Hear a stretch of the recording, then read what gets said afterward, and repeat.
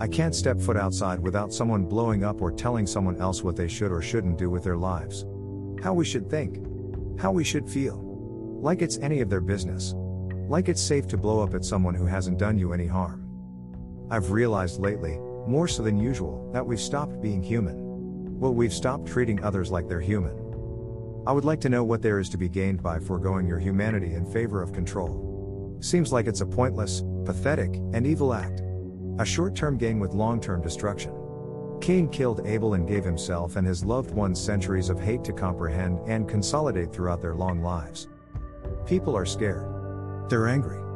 It's smashing up against those of us who tend to be empathetic, and it seems unstoppable. After all, Abel was powerless against Cain. Cain was powerless against his own desires and the temptation of power over others, especially his brother, the one who was favored. Did he want power over God, or to become God?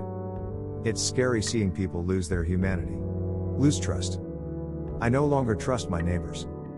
I fear for my community. I was a witness. I saw the pain in people I've known for more than a decade. I saw their fear. Today I write to help with the pain. Tomorrow I'll do the same.